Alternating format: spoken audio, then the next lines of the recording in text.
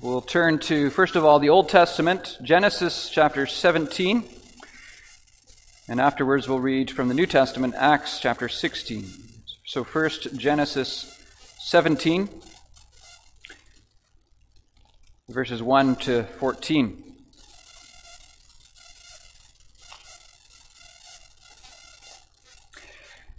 When Abram was 99 years old, the Lord appeared to Abram and said to him, I am God Almighty. Walk before me and be blameless, that I may make my covenant between me and you, and may multiply you greatly. Then Abram fell on his face, and God said to him, Behold, my covenant is with you, and you shall be the father of a multitude of nations. No longer shall your name be called Abram, but your name shall be Abraham, for I have made you the father of a multitude of nations. I will make you exceedingly fruitful, and I will make you into nations, and kings shall come from you. And I will establish my covenant between me and you, and your offspring after you throughout their generations, for an everlasting covenant, to be God to you and to your offspring after you. And I will give to you and to your offspring after you the land of your sojournings, all the land of Canaan, for an everlasting possession, and I will be their God. And God said to Abraham, As for you, you shall keep my covenant, you and your offspring after you throughout their generations. This is my covenant, which you shall keep between me and you and your offspring after you. Every male among you shall be circumcised. You shall be circumcised in the flesh of your foreskins, and it shall be a sign of the covenant between me and you. He who is 8 days old among you shall be circumcised. Every male throughout your generations, whether born in your house or bought with your money from any foreigner who is not of your offspring, both he who was born in your house and he who was bought with your money shall be circumcised. So shall my covenant be in your flesh an everlasting covenant. Any uncircumcised male who is not circumcised in the flesh of his foreskin shall be cut off from his people. He has broken my covenant. Turn now to Acts chapter 16, and here we'll read the verses 6 to 34.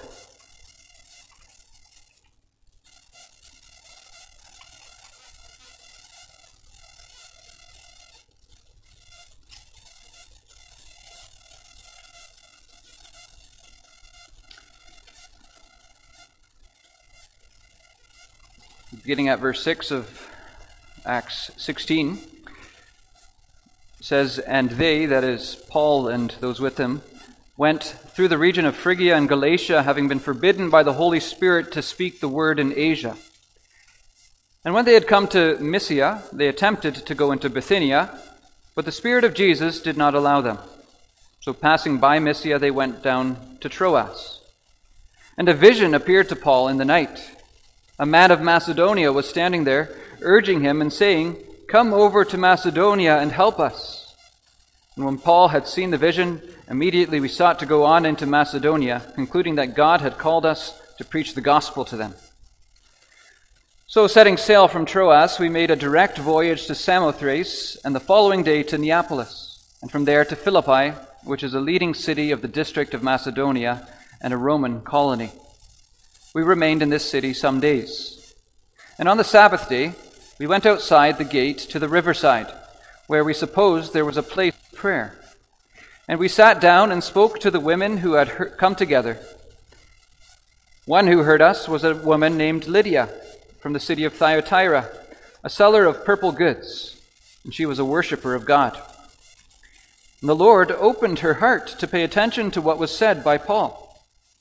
And after she was baptized, and her household as well, she urged us, saying, If you have judged me to be faithful to the Lord, come to my house and stay. And she prevailed upon us. As we were going to the place of prayer, we were met by a slave girl who had a spirit of divination and brought her owners much gain by fortune-telling. She followed Paul and us, crying out, These men are servants of the Most High God, who proclaim to you the way of salvation. And this she kept doing for many days. Paul, having become greatly annoyed, turned and said to the spirit, "I command you in the name of Jesus Christ to come out of her." And it came out of her that very hour. But when her owners saw that their hope of gain was gone, they seized Paul and Silas and dragged them into the marketplace before the rulers. And when they had brought them to the magistrates, they said, "These men are Jews, and they are disturbing our city. They advocate customs that are not lawful for us as Romans to accept or practice." The crowd joined in attacking them. And the magistrates tore the garments off them and gave orders to beat them with rods. And when they had inflicted many blows on them, they threw them into prison, ordering the jailer to keep them safely. Having received this order, he put them into the inner prison and fastened their feet in the stocks. About midnight, Paul and Silas were praying and singing hymns to God, and the prisoners were listening to them. And suddenly, there was a great earthquake, so that the foundations of the prison were shaken. And immediately, all the doors were opened, and everyone's bonds or chains were unfastened. When the jailer woke and saw that the prison doors were open, he drew his sword and was about to kill himself, supposing that the prisoners had escaped. But Paul cried out with a loud voice, "Do not harm yourself, for we are all here." And the jailer called for lights and rushed in, and trembling with fear, he fell down before Paul and Silas. Then he brought them out and said, "Sirs, what must I do to be saved?" And they said, "Believe in the Lord Jesus, and you will be saved, you and your household." And they spoke the word of the Lord to him and to all who were in his house. And he took them the same hour of the night and washed their wounds. And he was baptized at once, he and all his family. Then he brought them up into his house and set food before them. And he rejoiced, along with his entire household, that he had believed in God. So far, our reading from God's Word.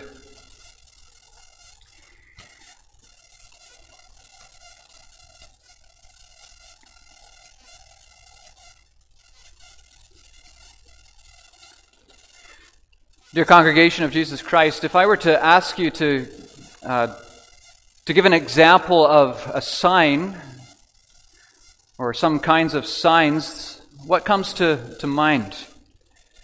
What would be some examples of signs that you're familiar with? You could think of maybe a stop sign, or an arrow sign, or a no entry sign. Those are types of signs that tell us where we can go and where we shouldn't go. Or maybe think of signs that tell you where you are, like street name signs, or city name signs. Well, what are some other kinds of signs? How about signals, like hand motions? If I motion with my hand toward myself, it's a sign or a signal that I want you to come closer, isn't it? So a signal is another kind of sign. Another kind of sign is a symptom. Like if you're coughing and you have a sore throat and a runny nose, it's probably a sign that you're sick, isn't it? Well, we could go on naming all kinds of different signs that we can think of, but we want to focus this afternoon on the sign of baptism. Baptism, Christian baptism with water, it functions as a sign of the Christian gospel. And we want to see this afternoon how this is so in light, especially of what the Bible says about circumcision in the Old Testament. In our last sermon, the last time that I preached here in Sardis, in connection with Lord's Day 26, we already saw one way that baptism is a sign, namely as a picture of the washing from sin that we all need from Jesus Christ as God's gift of grace. So there's a sign serving as a picture. Well, this afternoon, in connection with Lord's Day 27, we'll consider two further ways in which baptism functions as a sign of the gospel. Under the new covenant, much like circumcision did under the old covenant. And so I preach God's word to you under this theme, that baptism is a sign and seal of the gospel.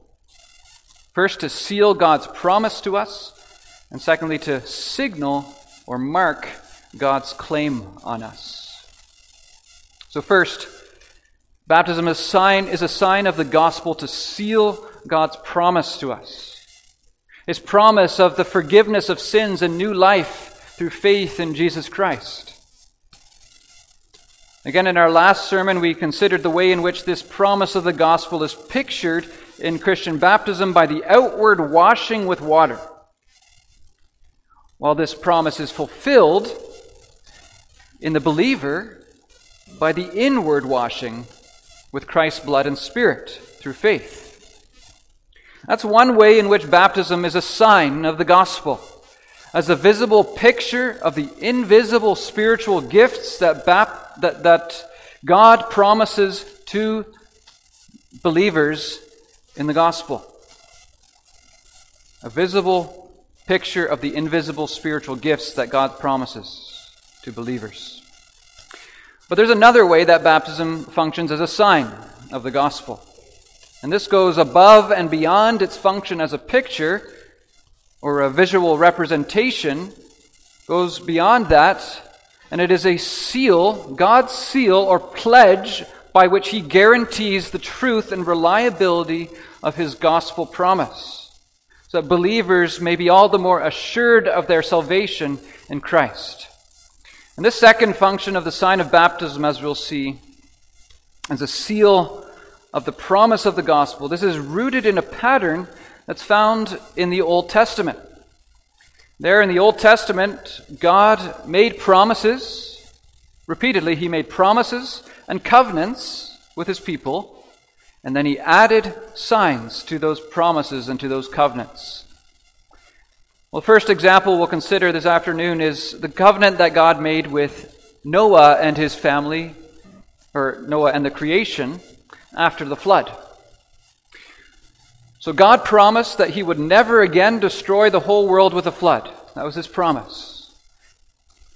But not only did He make a promise, He also committed Himself to that promise with a covenant or an oath. God made a covenant with Noah. But not only that, on top of that covenant, He added to that promise and covenant a sign to guarantee and to assure Noah and his descendants that he was committed to keeping this promise and covenant. And so God said to Noah and his sons, "I establish my covenant with you, that never again shall all flesh be cut off by the waters of the flood, and never again shall there be a flood to destroy the earth." And then God said, "This is the sign of the covenant that I make between me and you and every living creature for all future generations. This is the sign: I have set my bow in the cloud, and it shall be a sign of the covenant between me and the earth." So God gave the rainbow as a sign of His covenant with Noah, and He gave it to seal or to guarantee His commitment to be true to His promise in that covenant. The purpose of the sign was to comfort and to reassure Noah and his descendants, who just witnessed the whole world wiped out, to reassure them and comfort them of God's mercy and patience, as a visual reminder of His promise and covenant. So when Noah and his descendants, they saw a rainbow in the sky, then it was meant to remind them of God's promise and covenant, so that they could be comforted and built up in their faith, in God's faithfulness to His word, and in His mercy towards His rebellious creatures. Well, we see the same pattern in God's covenant with Abraham. First, God delivered Abraham from Ur of the Chaldeans, and He makes special promises to him. You can read about that in Genesis 12. God promises to bless Abraham with a multitude of descendants, to provide these descendants with a land of their own, and to cause them to be a blessing to all the nations of the earth. Then, a few chapters later, in Genesis chapter 15, having made these promises to Abram, God then committed himself to keep these promises by making a covenant with Abraham, sealing his promises with an oath. That's when God, in the form of a smoking fire pot, passed through the broken pieces of the animals in Genesis 15. That's when he made that covenant. And then, as if that wasn't enough, God added to this covenant in Genesis 17, which we read from, a sign, a covenant sign, in order to further guarantee and to further assure Abram and his descendants that he was indeed committed to keeping the promises that his covenant with them already guaranteed. God said to Abram, "Behold, my covenant is with you, and you shall be the father of a multitude of nations. And I will establish my covenant between me and you and your offspring after you throughout their generations for an everlasting covenant, to be God to you and to your offspring after you." And so on. And then the sign, "You shall be circumcised in the flesh of your foreskins, and it shall be a sign of the covenant between me and you." You can recognize this language of a sign of the covenant. It comes up in the Catechism in the Lord's Day 27, where it says that baptism as sign of the covenant by baptism as sign of the covenant, the children of believers must be incorporated into the church. And so in God's covenant with Abram, as he did with the rainbow, in his covenant with Noah, so now God gives circumcision as a sign of the covenant to seal or guarantee his commitment to be true to his promises in this covenant. The purpose of the sign was to comfort and reassure Abram and his descendants with God's promises to bless them. It was to be a visible reminder of his covenant with them. When Abram and his descendants then witnessed either their own circumcision or that of their husband or their infant children, whichever the case might be, it was meant to remind them of God's covenant with them and his promises to them, so that they might be comforted and built up in their faith in God's faithfulness to his word. This was God's purpose in giving circumcision as a sign of his covenant. There's one more example of this pattern of covenant signs in the Old Testament, and that would be the sign of the Sabbath, the seventh-day Sabbath that God gave to his people Israel. And for the sake of time and the sake of the heat, I'll just leave that to you. You can look that up in Exodus chapter 31, but it's the same pattern. God gives a promise. He's going to set Israel apart as a holy people. And then he makes his covenant with them at Sinai. And then he adds to that covenant the sign of the seventh-day Sabbath, signifying his covenant. Exodus 31. Well, now that we've seen how the rainbow and circumcision, as well as the Sabbath, how they function as covenant signs before the coming of Christ, then we're now ready to see how Christian baptism functions now that Christ has come, as a sign of the gospel. The New Testament declares that Jesus Christ has come and fulfilled all of God's Old Testament promises and covenants, and that by his death on the cross and the outpouring of the Spirit at Pentecost, Christ has instituted a new covenant between God and his people, a covenant of salvation by grace for all who believe, Jew and Gentile. And in this new covenant of the gospel, the promise that is sealed by the covenant is forgiveness of sins by Christ's blood and new life by his Spirit for everyone who believes in him.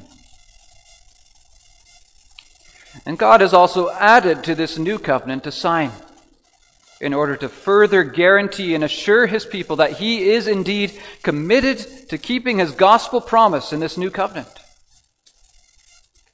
After his death and resurrection and before his ascension and the outpouring of his Spirit, Jesus, as mediator of the new covenant, he instituted the sign of Christian baptism with water to accompany the preaching of the gospel. He said to his disciples, "All authority in heaven and on earth has been given to me.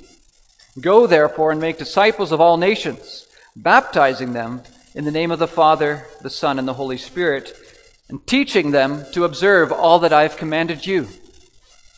And behold, I am with you always to the end of the age." So Christ has given baptism to his church as a sign of the new covenant of the gospel, to seal or to guarantee his commitment to be true to his gospel promise. So when you and I then receive, or when we witness Christian baptism, its God-given purpose is to point us to God's new covenant and gospel promise to us in Christ, so that we may be comforted and built up in our faith in God's faithfulness to his word. This is the way that God dealt with his people before Christ came, giving covenant signs to reassure them of his promises to them. And so too, this is how God deals with his people now that Christ has come. He gives us baptism as a new covenant sign in order to reassure us of his gospel promise, that he will indeed graciously grant the forgiveness of sins and new life through Christ's blood and Spirit to everyone who believes in him.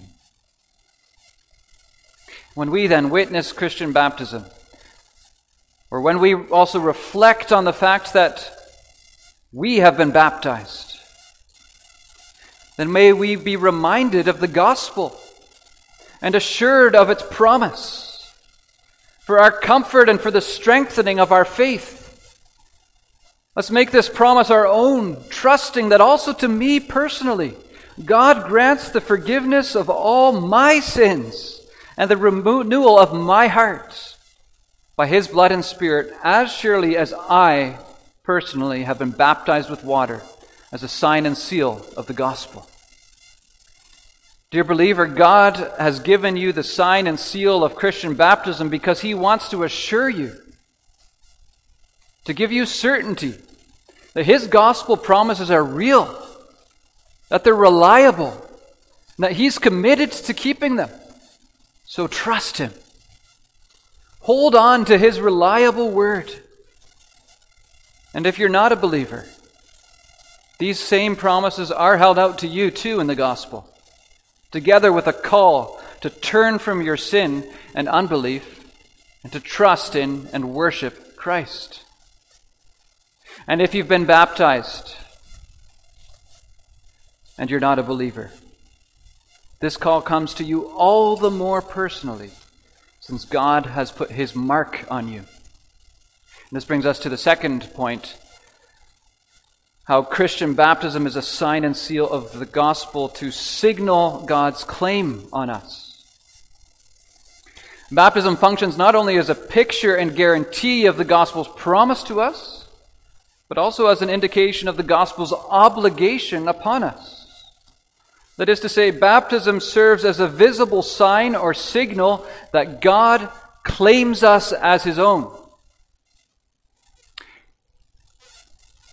He says, "You belong to me." He, as it were, puts his tag on our ear or on our forehead. And he thereby calls us to respond to his gospel promise in faith.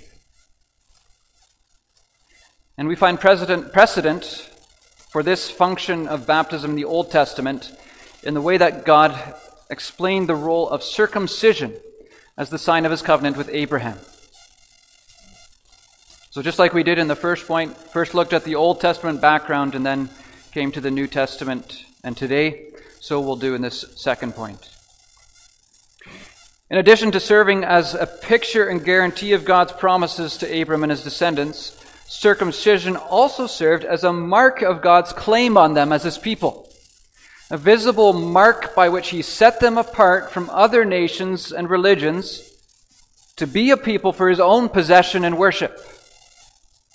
In other words, circumcision was to serve as a mark of consecration to the Lord. It signaled the people's corporate status as a holy people, a people set apart and devoted to the Lord. And it's this message of circumcision that finds expression in God's command that Abram and his descendants should circumcise every male within the jurisdiction of their households. God said to Abram, "Every male throughout your generations, whether born in your house or bought with your money from any foreigner who's not of your offspring, both shall surely be circumcised. And so shall my covenant be in your flesh, an everlasting covenant." One of the things that God was communicating by instituting this sign of circumcision for every male of the household was this: you belong to me. Because as a member of this household, I have set you apart, together with the head of this household. I've set you apart to worship and serve me as your God, and to receive in faith the promises of my covenant. My covenant is for you too, and I entitle you to its benefits by grace if you receive it in faith. The circumcision of Abram and his household communicated this promise and claim of God to all who received the sign. Now, was it only to adults and older children that God gave this sign of his covenant? No, but also to infants. God commanded Abraham, chapter 17, verse 12, "He who is 8 days old shall be circumcised." God placed his claim on the entire household, and so sealed the promises of his covenant to infants as well as adults, that they too might be assured of God's promises and their own obligation to embrace these promises by faith, and to acknowledge God's claim on them as they grow up, as part of God's set-apart people. This is what God communicated to his people when he first instituted this sign in Genesis 17. But God wasn't done with them. There was something he still needed to teach them.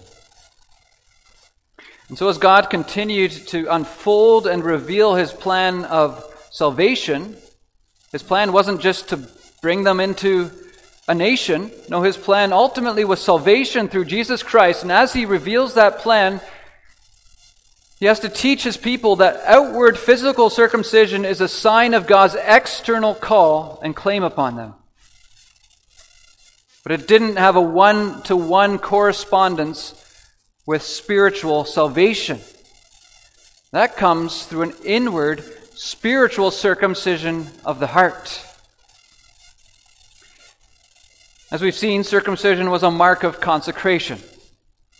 It signaled that someone belonged to God's set-apart, holy people, outwardly. At the same time, outward circumcision was not able to accomplish inward consecration or inward and spiritual holiness of heart. This inward consecration of the heart is what God ultimately desires of his people. And so he says, for example, in Deuteronomy 10, verse 16, "Circumcise the foreskin of your heart, and be no longer stubborn." Jeremiah 4, verse 4, "Circumcise yourselves to the Lord." And he's not talking about the removal of the foreskin of the flesh, but he goes on to say, "Remove the foreskins of your hearts, lest my wrath go forth like fire because of the evil of your deeds." But mercifully, God didn't only require this. He also promised to accomplish this heart circumcision himself. Deuteronomy 30, verse 6, it says, "The Lord your God will circumcise your heart and the heart of your offspring, so that you will love the Lord your God with all your heart and with all your soul, that you may live."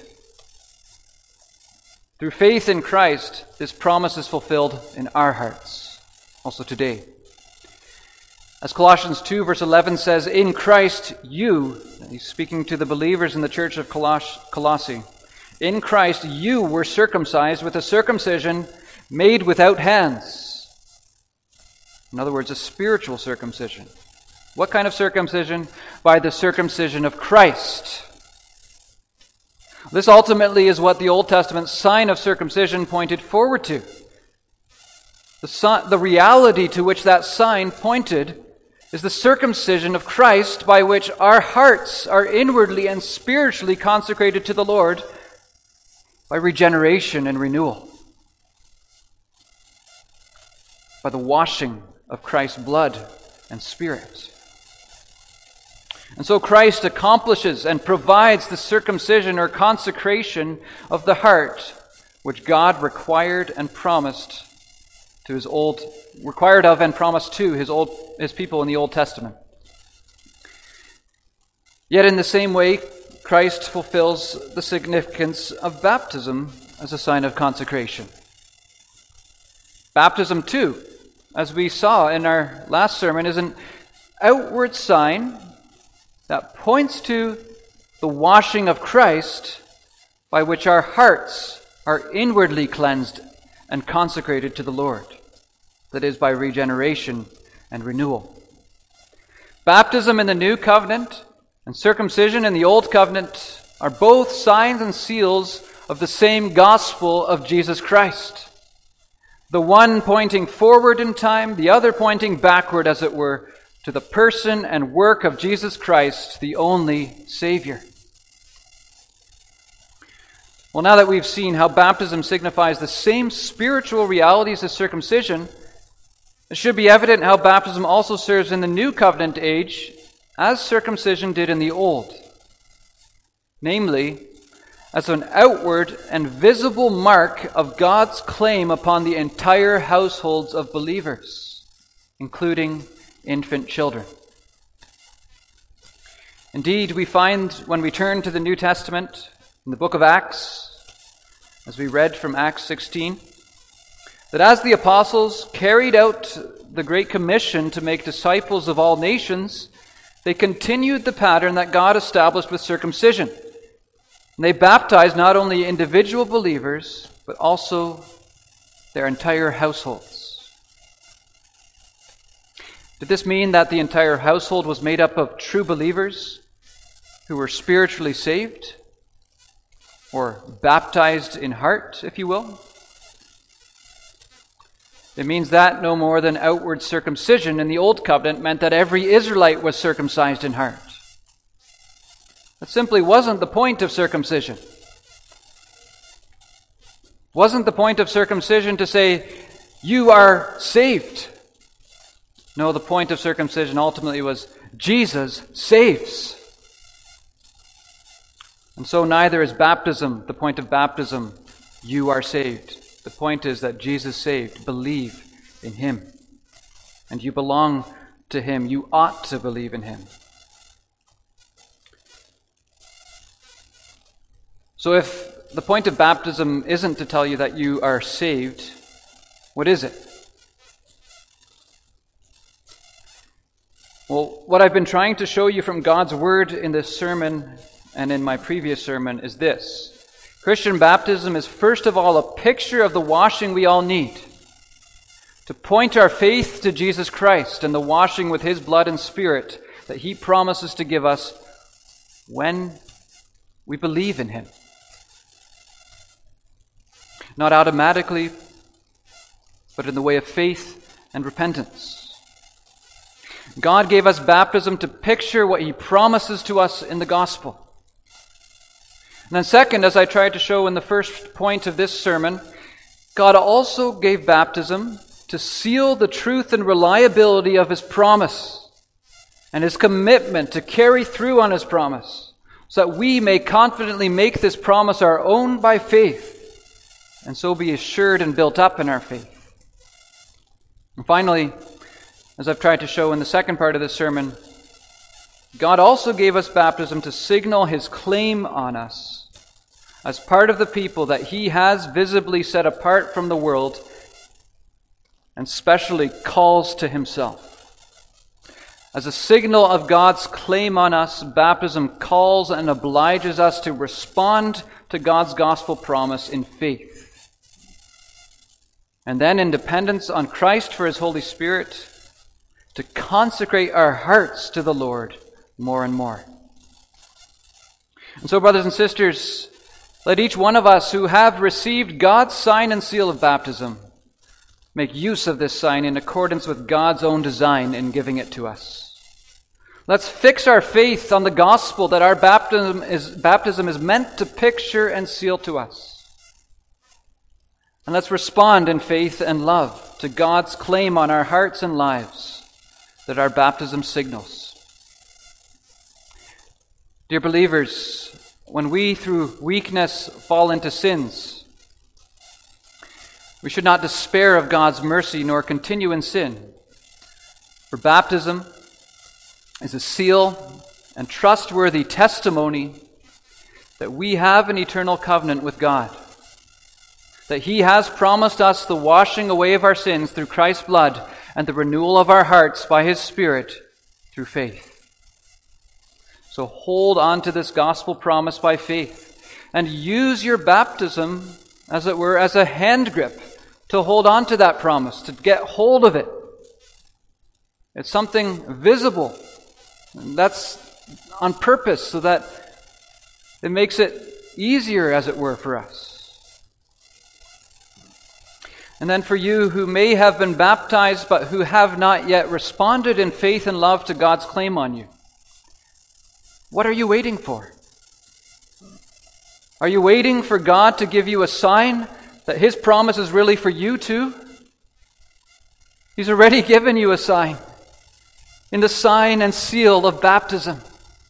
A sign and seal that the promise of the gospel is for you.